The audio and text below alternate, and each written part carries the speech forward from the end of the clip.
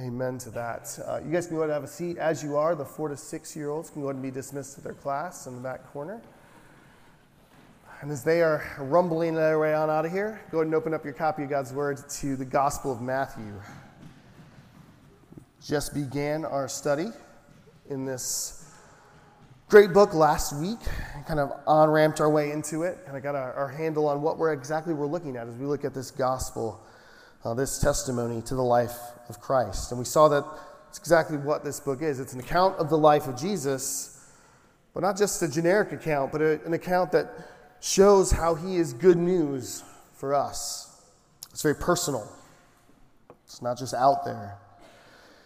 And we saw how this played out as we skipped across the surface of the first 17 verses, which are essentially a kind of a family history, a genealogy of Jesus that goes back to Abraham. Today we're going to go back to that same passage and actually look at this genealogy. We didn't really do it justice last week. You guys didn't even get to hear me read all the names, which is part of the fun of it. All right? And these, when we get to these genealogies, there's a whole bunch of them in Scripture, and they're very easy to kind of miss what's there. There's a saying, I'm sure you've heard it before, the devil's in the details, right? It's familiar. Well, that can be traced back to, and the origins of these things are always a little iffy, but we think back to Friedrich Nietzsche, famous German philosopher, atheist, famous for announcing that God is dead. He got it backwards, he's dead and God is not, but that's what he's known for, among other things. But he is the one that we think coined this phrase, that the devil's in the details. Of course, he didn't believe in the devil either.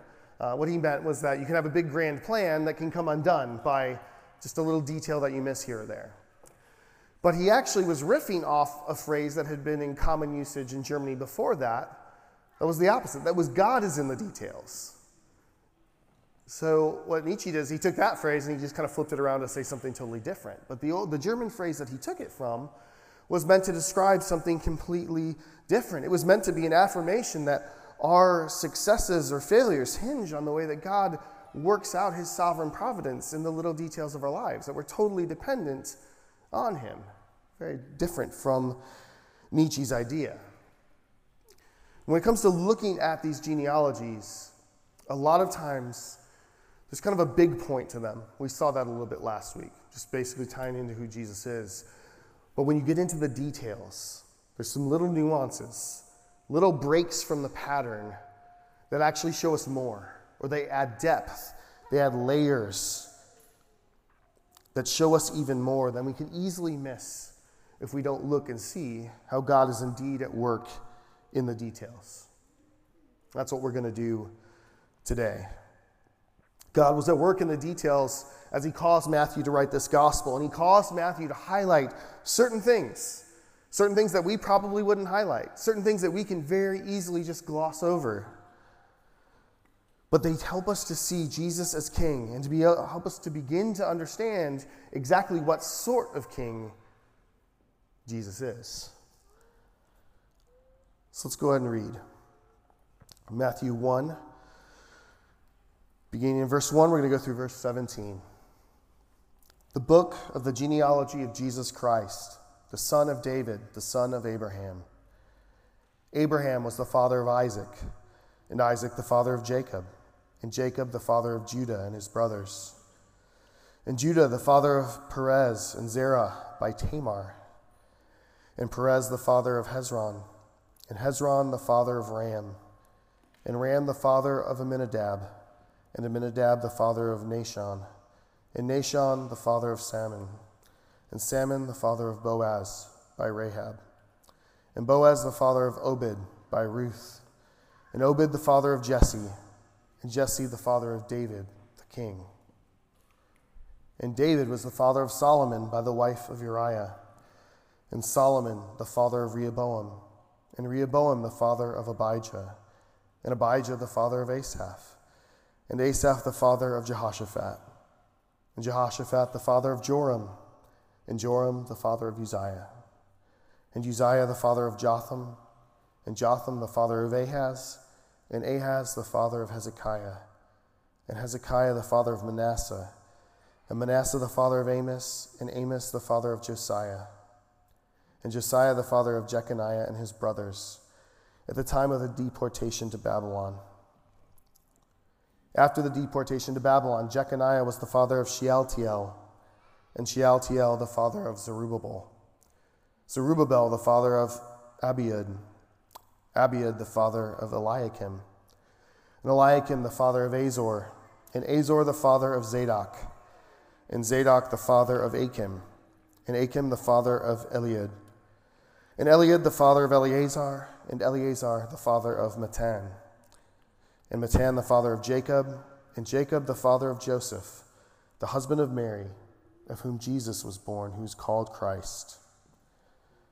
So all the generations from Abraham to David were 14 generations, and from David to the deportation of Babylon, 14 generations, and from the deportation of Babylon to Christ, 14 generations. Let me pray for us this morning. Lord, we thank you for your word. You promise us that all of it is important. It's essential for us. It is necessary for our life and godliness. Some passages are clearer with regards to that than others, and ones like this are some of the ones that are harder to see. So we ask for your help. And we ask you to help us see why you gave this to us, why it's so important, why it matters for us, why it helps us see Jesus clearly. I pray that you do that by your Spirit. I pray that your Spirit would work in my words and would work in the ears of us as we hear, to do all that you intend to do with your word, that it would not return void, but you would accomplish all that you desire in your people this morning. We pray this in the name of Jesus. Amen. Okay, so we're not going to talk about every verse, every name in this genealogy. That would take a long time. In some ways it wouldn't, because lots of these names we don't know anything about. A lot of them we know a lot about, right? It's a mixed bag as far as that goes. But many of these names simply serve their role in the big picture message of this genealogy, which is really to connect Jesus to Abraham, to show that he's Jewish, to connect him to David, to show that he's in the kingly line of David, to ultimately show that he's the Messiah. That's the big picture overall purpose of this genealogy. But when we get into these details, there's some gold that lies in some of the exceptions to the pattern. As you heard me read, it sounded pretty repetitive, right? Other than, lots of name options for your next baby, right? Really good stuff in there, right? But it was very repetitive, right? There's the same pattern. So-and-so fathered so-and-so, and so-and-so fathered so-and-so, over and over and over again, right? But there are these little breaks. There's breaks in that pattern, and those breaks are important. They're intentional. They mean something, and we're meant to notice them, and that's where the gold lies in these genealogies. That's where we see the layers and the depth. And when we look at those things, there's three main themes that we're going to see as we see these. The first one is that there's a huge emphasis, besides Jesus is the point of this thing, but there's a huge emphasis on David in this genealogy. And there's a huge emphasis on David because David helps us understand Jesus, right? These details are going to point us more and more to David to say, hey, you want to understand Jesus? Matthew's saying, you want to understand who I'm talking about? Look at David, right? That's going to give you the clue of who it is that I'm writing about. So that's the first thing.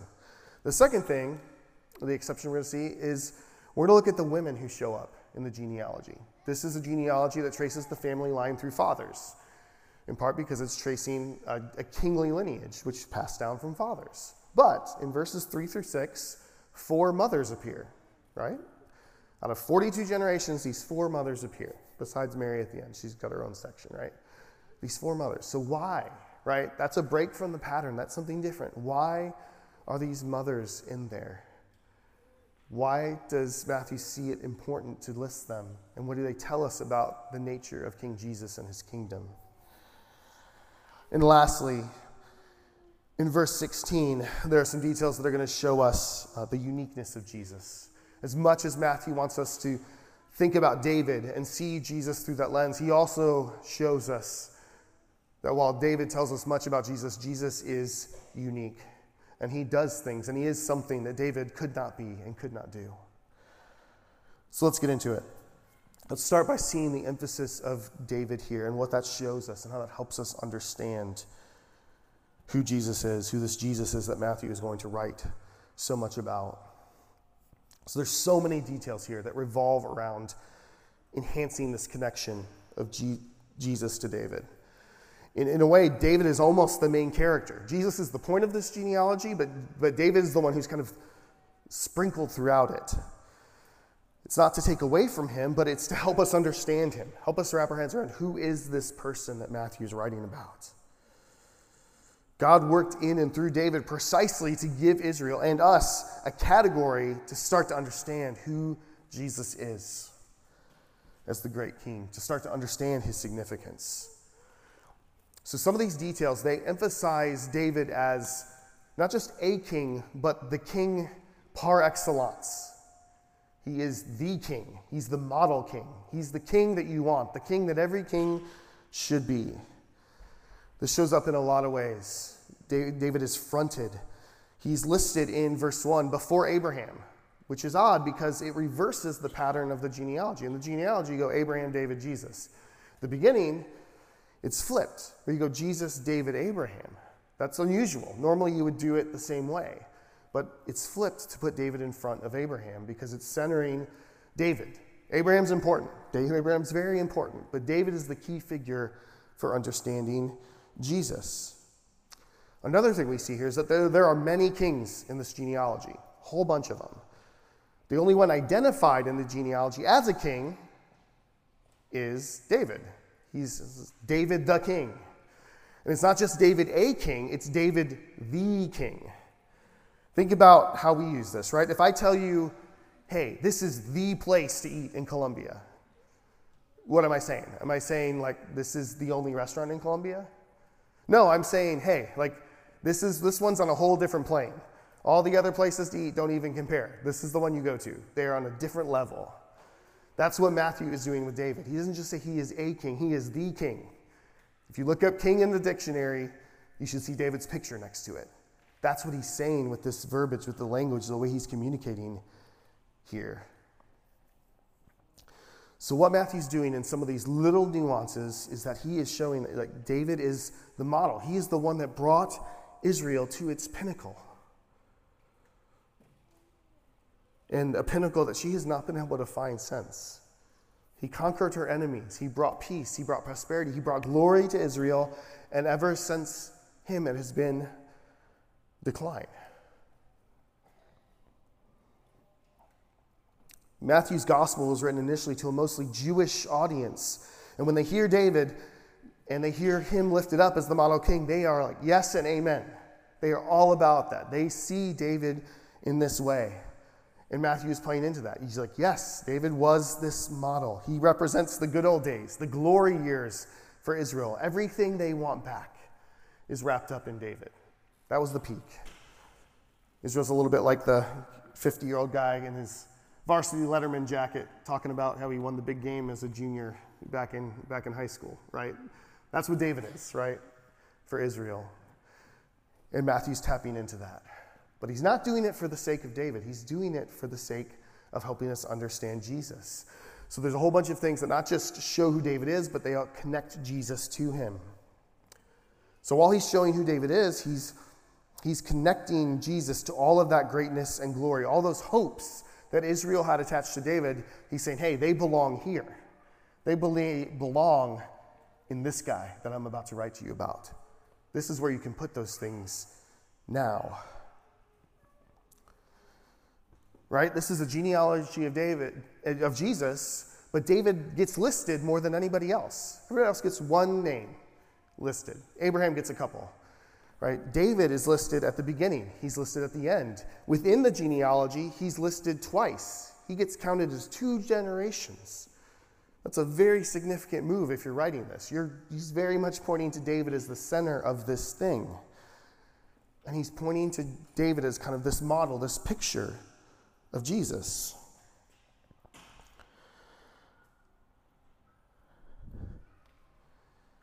And then there's this interesting note in verse 17 where it talks about numbers, right? And this is really interesting connections with Jesus, right? In verse 17, he talks about how this genealogy is broken up into 3 sets of 14 generations. 14 generations from Abraham to David, 14 generations from David to the Babylonian exile, and then 14 generations from the Babylonian exile to Christ. This number stuff is very interesting. It's nuanced, but it's really significant. And it's another way that Matthew adds depth to the connections that he's making. This numeric organization, it's intentional. Matthew didn't just write this thing out and then get done and then count it up and say, oh, isn't that cool? There's 42 here. That divides by 3. It's 14, 14, 14. That's neat. No, he wrote it this way, right? He wanted the numbers to add up. There are generations that are left out of this genealogy. And that's not to be deceptive. That's not to be untrue. That's how they wrote genealogies back then. The point of genealogies, when they were written in this time, was not to be exhaustive. It was to show the connection, but they were organized in such a way to communicate a different kind of truth, not just exhaustive detail. And so Matthew picked these particular generations and this number of generations to organize it this way. That was intentional. That was on purpose. So why did he write it this way? What's the significance of doing it in this manner? Well, on the surface level, it captures Israel's history well. You've got Israel's rise from Abraham to David at their pinnacle, and then their decline from David all the way to exile, and then this time of kind of diminishment and longing while they wait for Christ, while they wait for the Messiah. But there's more here even than that. And we have to understand something called numerology. Sounds really weird, right? It's just the science of numbers. And a particular type is at play here. There's something called gematria. Sounds even weirder, right? This is just the way that Hebrew worked is that each letter in the Hebrew alphabet was assigned a number value as well. It'd be like if A equaled 1, B equaled 2, C equaled 3, D equaled 4. It wasn't magic code or anything. Everybody knew this. It wasn't some secret hidden knowledge or anything weird like that. It was just the way that they worked with their alphabet. And so part of writing well in Hebrew meant at times you would use both the words written and you would organize the language in such a way to communicate through the numbers as well, especially in poetic literature and apocryphal literature like Psalm. This is all over in Psalms. There's so much that they do with the numbers and things there to communicate more depth. You don't need it to understand the text. You can understand it fine with just the words, but it's neat to see how they add layers and add depth to this. And so where this comes in, practically for us, is that Matthew's using it for that purpose here. Matthew is an educated guy. We know that from his work life. He had a career that involved education and details, and he puts it to work here. The Hebrew spelling for David is Dalet, Wa, Dalet. It's the fourth letter of the Hebrew alphabet, the sixth letter, and the fourth letter. 4, 6, 4. You add it up, it's 14. Right? So 14 generations, what he's doing is he's basically kind of putting David all over this genealogy again, right? That number is intentional because he's trying to, again, enhance this connection of Jesus to David for us. And there's another thing with numbers here that, again, connect it. So 3 times 14 is also 6 times 7, right? We're doing a lot of math, I'm sorry. Should have told you to have extra coffee, right? It's 6 times 7. 7, you guys probably know this. This is a little less obscure. 7's an important number, right, for the Jews, right? It's the number that represents perfection or fulfillment or completion, right? So we have all these generations with this kind of emphasis on David, and there are 6 7s. And then we have Jesus. Jesus is the 7th 7. Right? He is not just tied to David, right? He is the completion. He is the fulfillment of David. He is where David was always leading, right? This is where, if you were looking for David, this is what you're supposed to see. You're supposed to see Jesus. Again, you can get here without the numbers, right? You don't have to know this, but you can just see all these different threads that Matthew is doing to try to make sure we don't miss this and to add beauty and depth to it. Jesus is the fulfillment of David. He is what David was picturing, right? He's what David was supposed to make you look for. That's Jesus. He is the greater reality that David pictured, right? So this is where there's a commonality and we start to see a distinction here, right? Matthew is showing the greatness of David as a way to show us the greatness of Christ, but he's also starting to show us the distinction. Jesus is not on par with David. Jesus is the greater David. Jesus is the thing that David was supposed to make us look for, the thing that we are longing for, the better, new, true David. And the distinction comes out as we see more details. And it's going to come out more and more, even throughout the book. But even as we look at more of the nuance in the genealogy, we're going to see more distinction between David, even while that connection is there. So let's move to the next kind of theme we see here. And let's talk about the moms that show up here. Again, this is a genealogy that runs through the father's line, right? Because it's meant to show the tie-in to the royal family, right? The kingly line. But in verses 3 through 6, we've got these 6 mothers listed. And this should immediately stand out to us. It's just guys' names everywhere. And then we've got these 4 moms. It's odd. It's meant to seem odd. It's meant to get your attention. It's meant to make you ask, why are they here? So what should we see? Right? Matthew's called our attention to it. What should we see there? Well, the first thing to note is that all of the mothers who are listed here, all the ones who are noted, they're all Gentiles. They're all Gentiles, which is interesting because in a lot of ways, Matthew's writing to a Jewish audience. A lot of scholars say that Matthew is the most Jewish gospel because he relies so heavily on the Old Testament. And yet, here, he's bringing in this element of showing that, hey, Jesus, he's this Messiah, this Jewish king.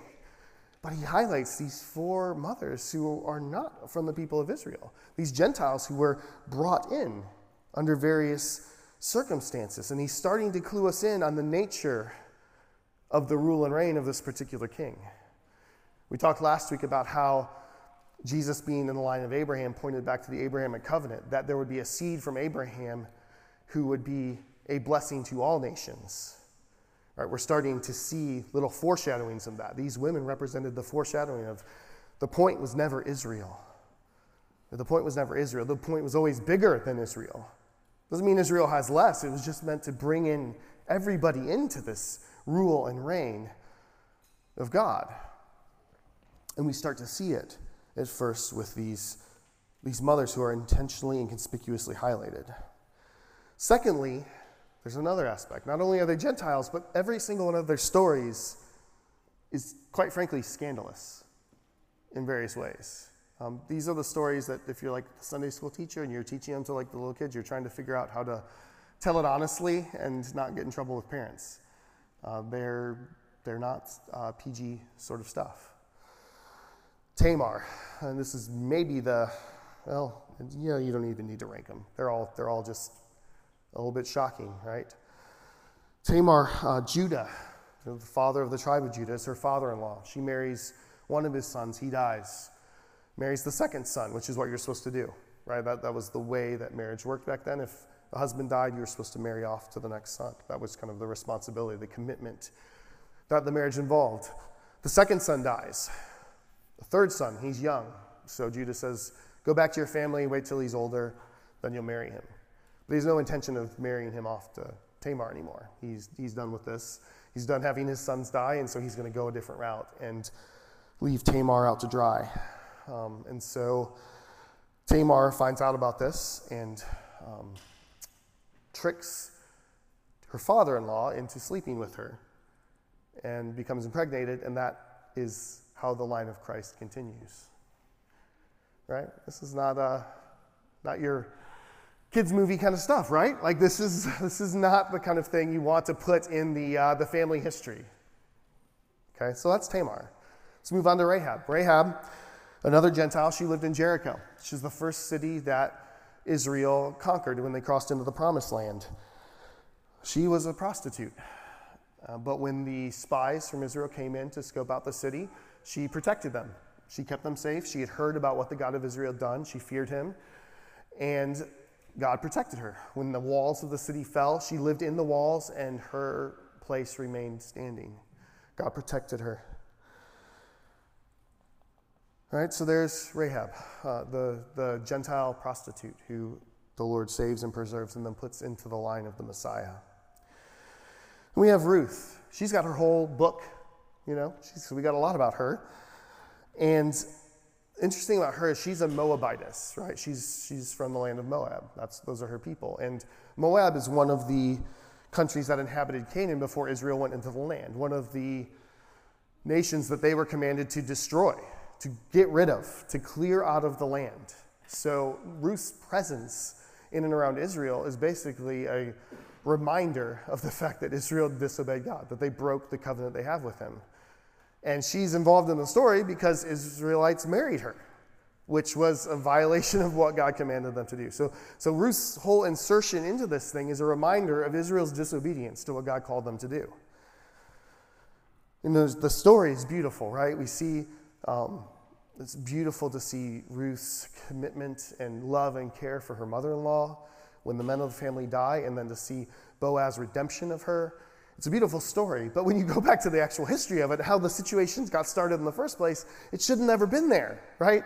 There were all kinds of bad things that shouldn't have happened that led up to that story even being in our Bibles, is what happened. All kinds of unfaithfulness from Israel that led to the whole thing. And then lastly, we've got the wife of Uriah. Right now, this is Bathsheba. That's her name. We know her name. It's not hidden. But Matthew doesn't use it on purpose. And it's not to shame Bathsheba. It's not because Bathsheba is not worthy of using her name.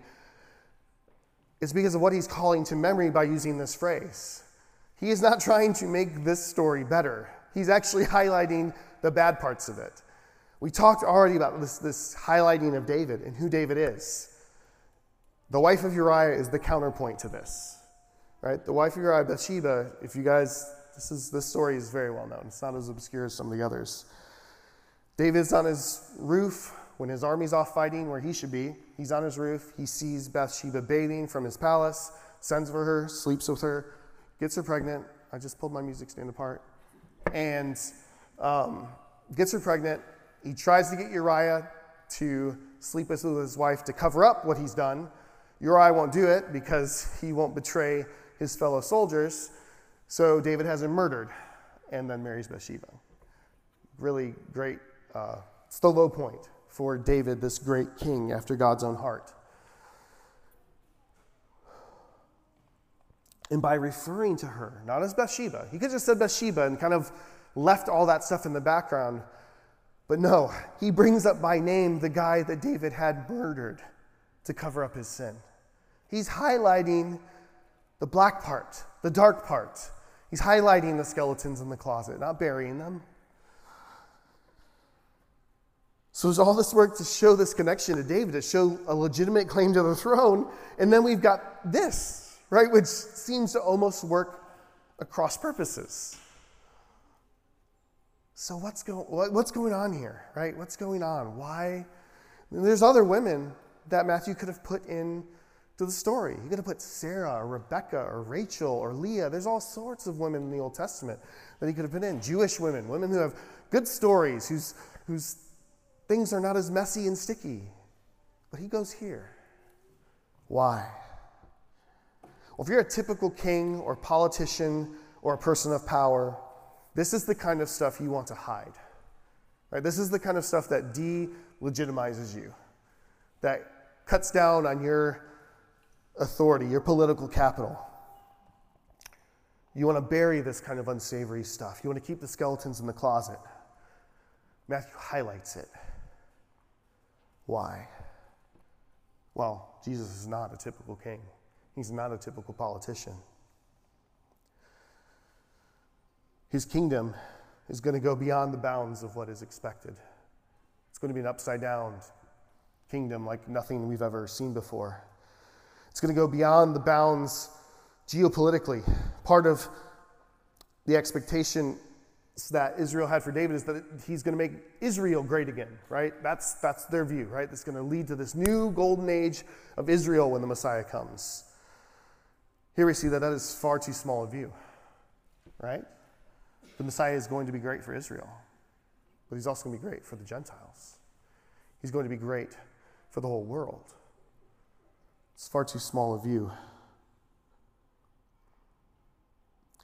And it's also a kingdom where the glory is not going to be maintained by hiding flaws, by hiding evil, by burying the messy stuff, by keeping the skeletons in the closet, by avoiding what is broken or unclean. No, the glory is going to come from taking what is broken and unclean and wrapping it into the kingdom as part of the glory.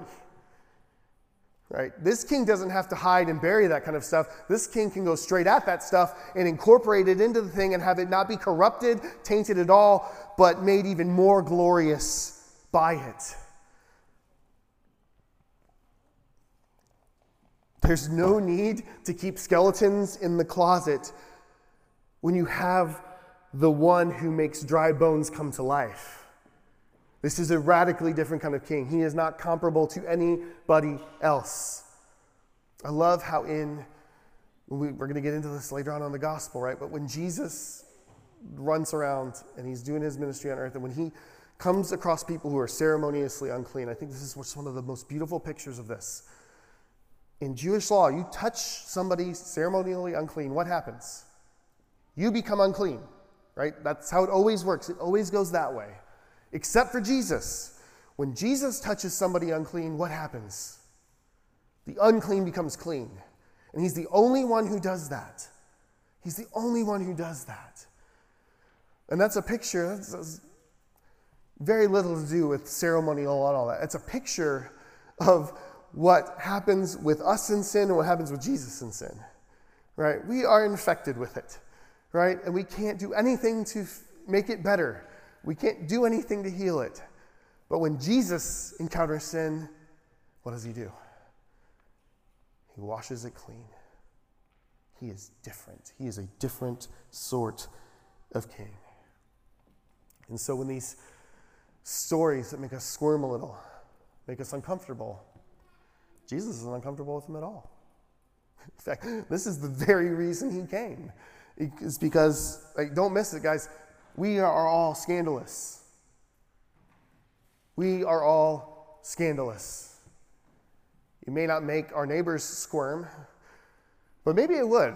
Right? If they could see every thought that goes through our heads, all the things we suppress and manage to hide, you'd squirm if you saw mine. I promise you would.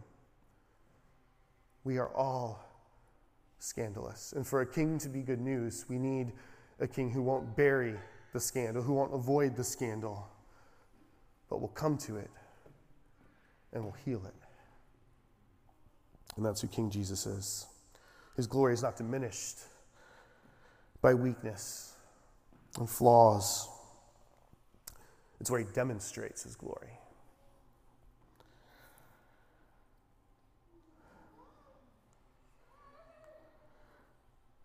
So Jesus is a unique king indeed.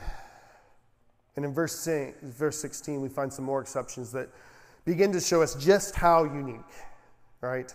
We're starting to get a picture, but verse 16 really drives it home. In verse 16, we read this: Jacob, the father of Joseph, the husband of Mary, of whom Jesus was born, who is called Christ. This is one of the most obvious deviations from the norm when you look at the text, right? Everything has been, and so the father of so-and-so, and so the father of so-and-so. And we get here, and we have Joseph, the husband of so-and-so. Never talked about husband anywhere else. Even when the women were mentioned earlier, Pastor, it's always been the father of so-and-so. Here, it's the husband.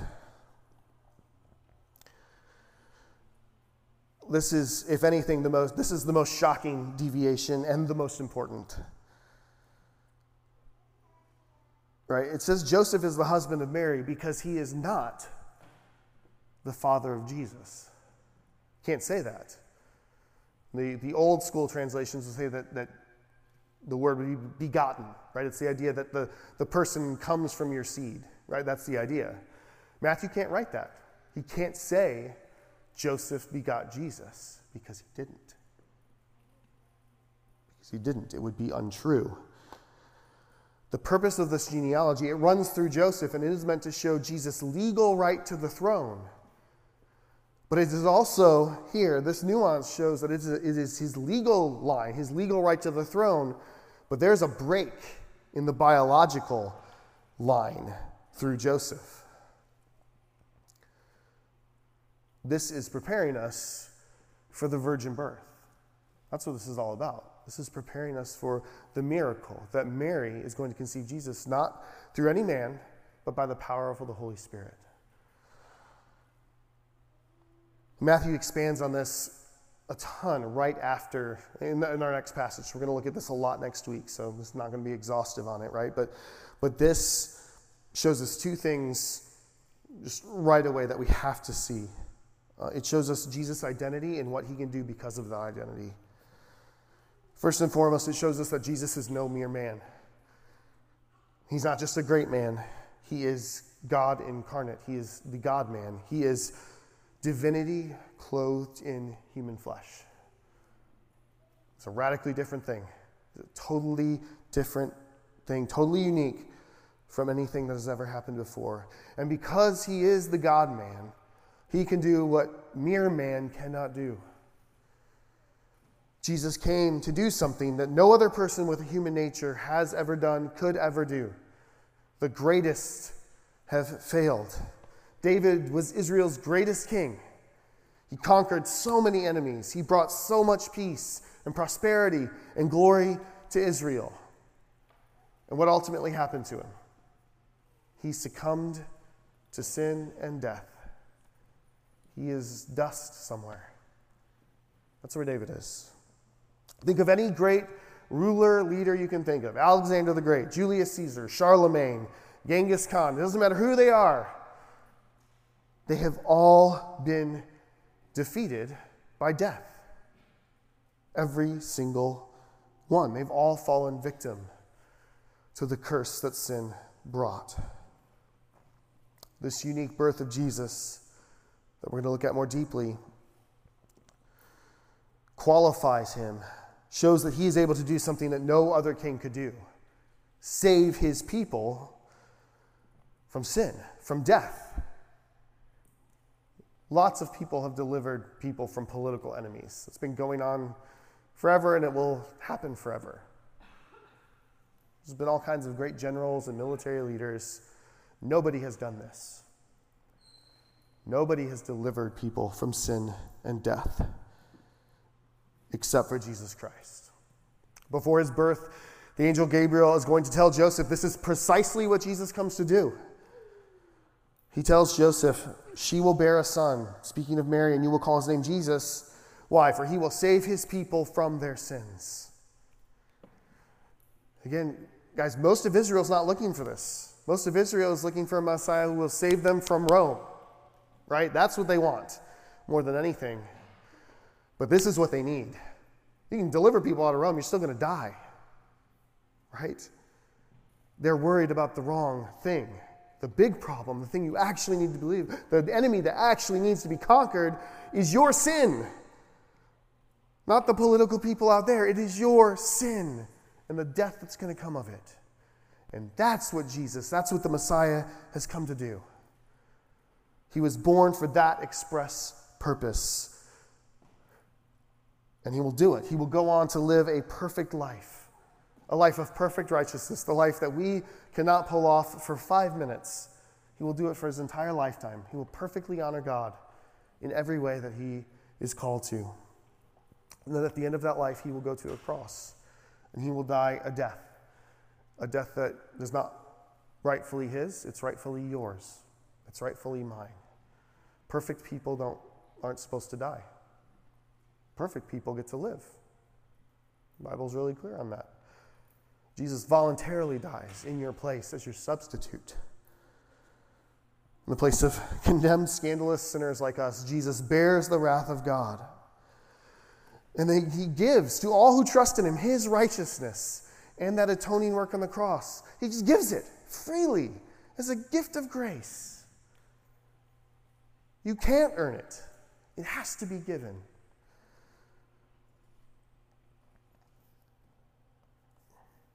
After his life and death and resurrection and ascension to heaven, and after being on the receiving end of just that much grace, Paul's going to bear witness to the same words that Gabriel said. In 1 Timothy 1:15, he says this, This saying is trustworthy and deserving of full acceptance, that Christ Jesus came into the world to save sinners, of whom I am the foremost.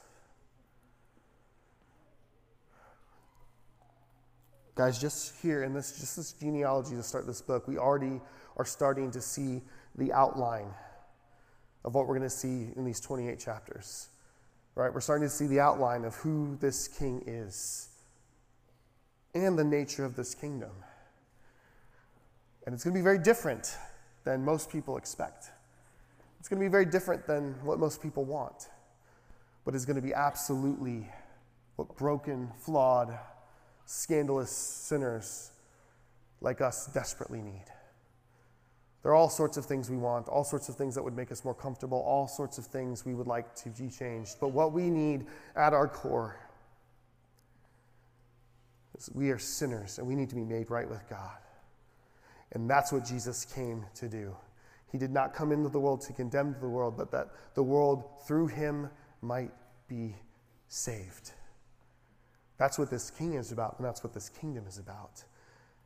And that's what Matthew is going to be doing. He's going to be unfolding this and showing what this kingdom of forgiveness and redemption and reconciliation to God actually looks like, and how counterintuitive it is, and how upside down it is from everything we think about when we think about kings and kingdoms and glory and victory. But it's an inside-outness that we need, right? Because oftentimes the thing we think we need is not the thing we need most, right? Jesus comes to do what we need, not what we want. And praise God that he does. Jesus is a great king like David. But he's a great king very much unlike David too, in all the best ways. Church, and that's what we remember every week when we get to receive the Lord's Supper, right? We are reminded of who this king is and what he has done for us, what it looks like to be part of his kingdom. We partake of this meal. It's another way that God gives us the gospel, the good news of Christ for us, of Christ for sinners. So we're going to sing again in just a minute here. As we do, the elements for communion are in the back. This is a meal for the body of Christ. Right, this is for those whose faith and trust are in Jesus Christ, for their standing before God. If that is not you today, please don't partake. That's not because we want to withhold anything good from you. It's because it will do you no benefit, and we don't want to confuse you and make you think you're receiving something that you're not. This is a meal for the family of God who rest wholly in the work of Christ. And if that's you today, I invite you to partake with us in this family meal that Jesus is serving us today of his body and blood. There's cups, they're stacked together, so the bread's on the bottom, so you only need to take one. The clear cups have wine, the purple cups have grape juice.